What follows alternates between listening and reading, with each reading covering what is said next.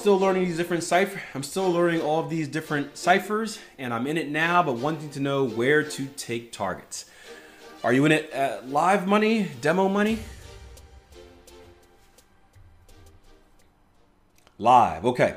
So let me ask you this question. What are the 3 things we need to know before we ever take a trade?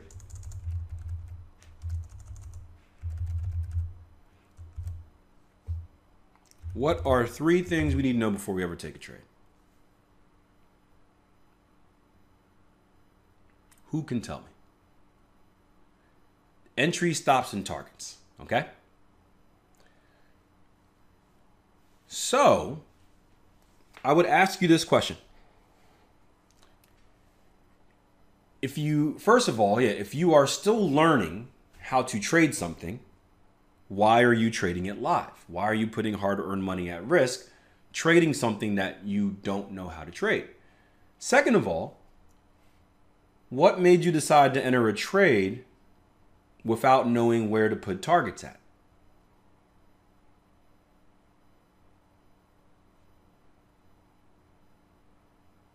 Those are the 2 questions I would have.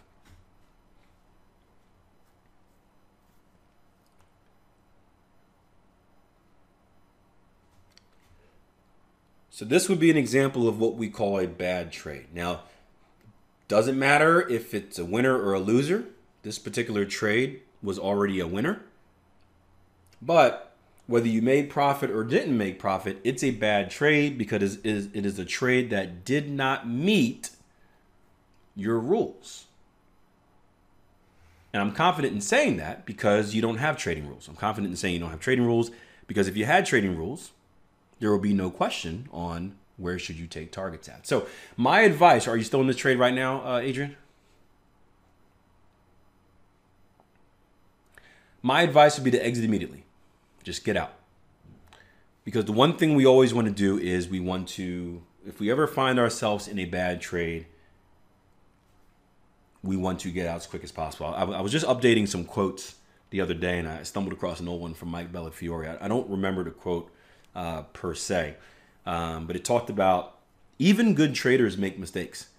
Even your most successful traders make mistakes. You can put a bad position size on. You can, I've done it where I've meant to buy and I've sold by accident. You put stops in the wrong place. Maybe even you enter at the wrong location or for the wrong reasons, right? So it's important to know that good traders make mistakes. What do you think the difference is between a good trader and a bad trader, though, or a successful trader and a struggling trader? If they both make mistakes, pound yen rallying, not even learning from them. Well, yeah, learning from them is one thing. That is important. But one is the ability to recognize that they've made a mistake, and 2 is having enough awareness and whatnot to take correct action when they realize they're in a mistake.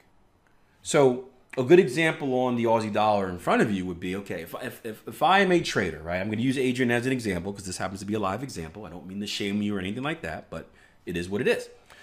You are in this trade and you shouldn't be in it. You entered the trade with live money. In my opinion, you shouldn't be trading live until you have a full understanding of what you're doing. But I do understand everyone is different. Some people like getting the feel of trading with live money and the emotional attachment to it. Again, I wouldn't do it because I like my money and I don't want to ever unnecessarily risk it. But everyone's different. But you're in a trade. We've established it as a bad trade because you didn't have rules. Or at least you had rules for entry, obviously, but not rules for targets or stops. What a successful trader would do at this moment is what I told you. They would get themselves out for break even, right? They would recognize that I'm in a trade I'm not supposed to be in. The best thing I can do is exit immediately. Doesn't matter if it's up money. Doesn't matter if it's down money. I just want to get out. What do you think the actions of a struggling trader would be? After they recognize that they are in a bad trade, do you think the action would be to remove themselves immediately? Or would it be something else? Yeah, it would be something else. Because at this moment in time, right, two things have happened. One, right, if we take our Fibonacci's out, right, one, I believe we hit target ones, or maybe you came very, very, very close. So the trade was already a winner. Now, or close to winner, again, depending on if you're front running or not, I suppose. So you can look at this as saying the trade has already won. And now that you've recognized that the trade has already won, this makes the situation even worse. Because now you're saying, oh man, the trade won. I didn't take any profit because I didn't know where. I didn't have rules on where or how to take profit. And now, not only did I miss a winning trade, but price has rallied past beyond my original entry, putting me in the red. I know I'm supposed to get out for break even, but I can't deal with the fact that I should have money in my pocket and now I'm losing money. So I'm just going to hold on to see if we get down there again.